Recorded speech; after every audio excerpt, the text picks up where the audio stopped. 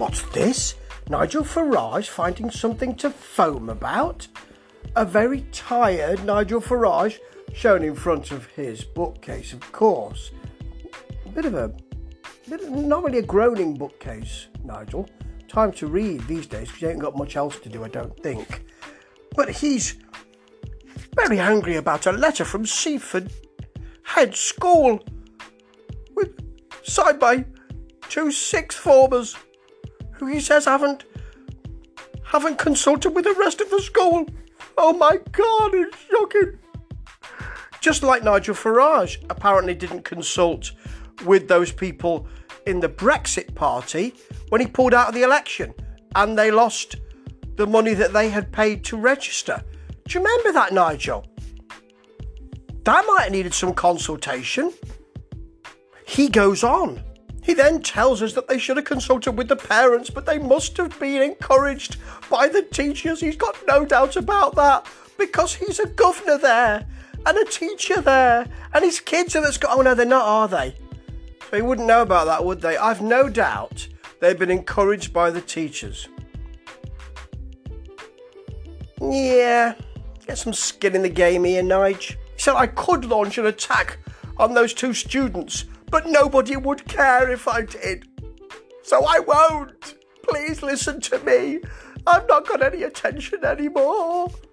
He then tells us if it wasn't for Churchill, then we would be speaking German and wouldn't have free speech. Now, do you know what? It might be to do with those people who laid down their lives, Nigel. Not to do with Churchill. He told people where to go. Other people lost their lives for this country. Just thought I'd mention that to you. He then goes on to make a sort of comment about freedom of speech.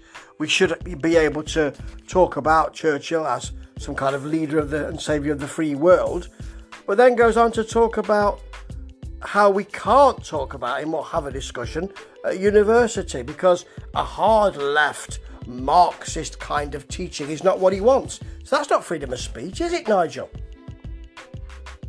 You're able to come on here and fulminate about how wonderful Churchill was, a man who, let me remind you, was prepared to send gunboats up the Mersey to fire on strikers.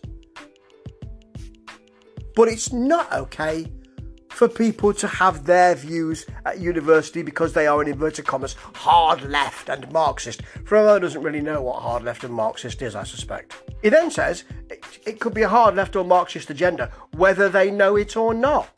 Oh, you'll decide what that is, will you? And then universities have got to stop talking about it, have they? Because you say so. You're not important anymore, Nigel. Then talks about there's a loathing of anybody who's got a different point of view from you. Well, what are you doing here, Nigel? Fulminating from in front of your rather sparse bookcase. And apparently anybody who stands up against this in the classroom will end up being demonised. And he should know that because he's a student there and he's oh no, he's not, is he? He tells us this is a cancer, something spreading, and then he tells us it's a small minority.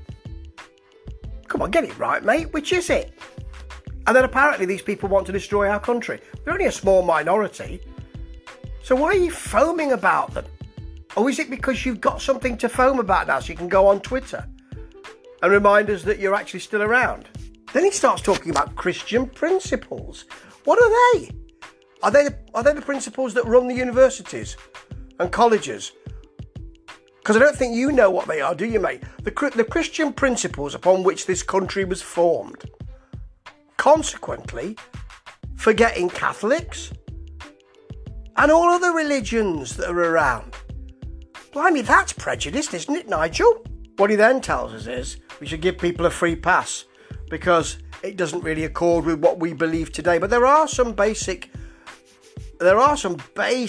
moralities that still accorded then and still accorded now. Aren't there, Nigel?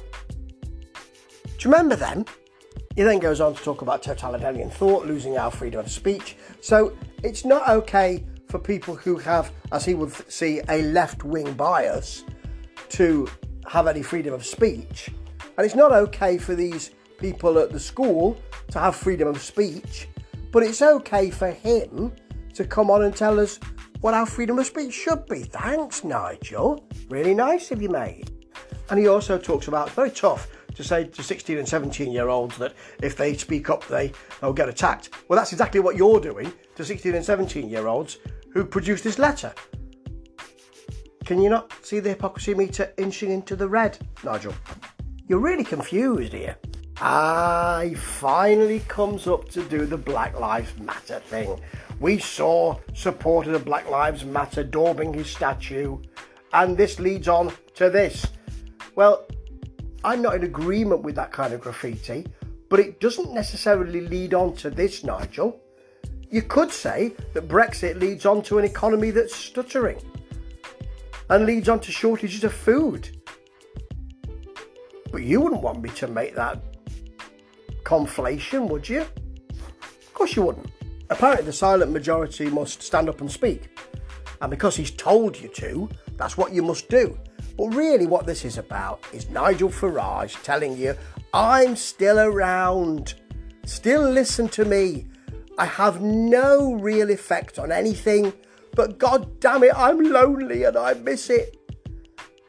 It's a sad dog and pony show performer who has done his last matinee, left the stage, and desperately stands in the wings, watching everybody else, hoping someone will call him on. It won't happen, mate. It's over for you in public life. The sooner you realise that, the better you'll be, and the less we'll have of these ridiculous videos. Funny though. Ta-ta.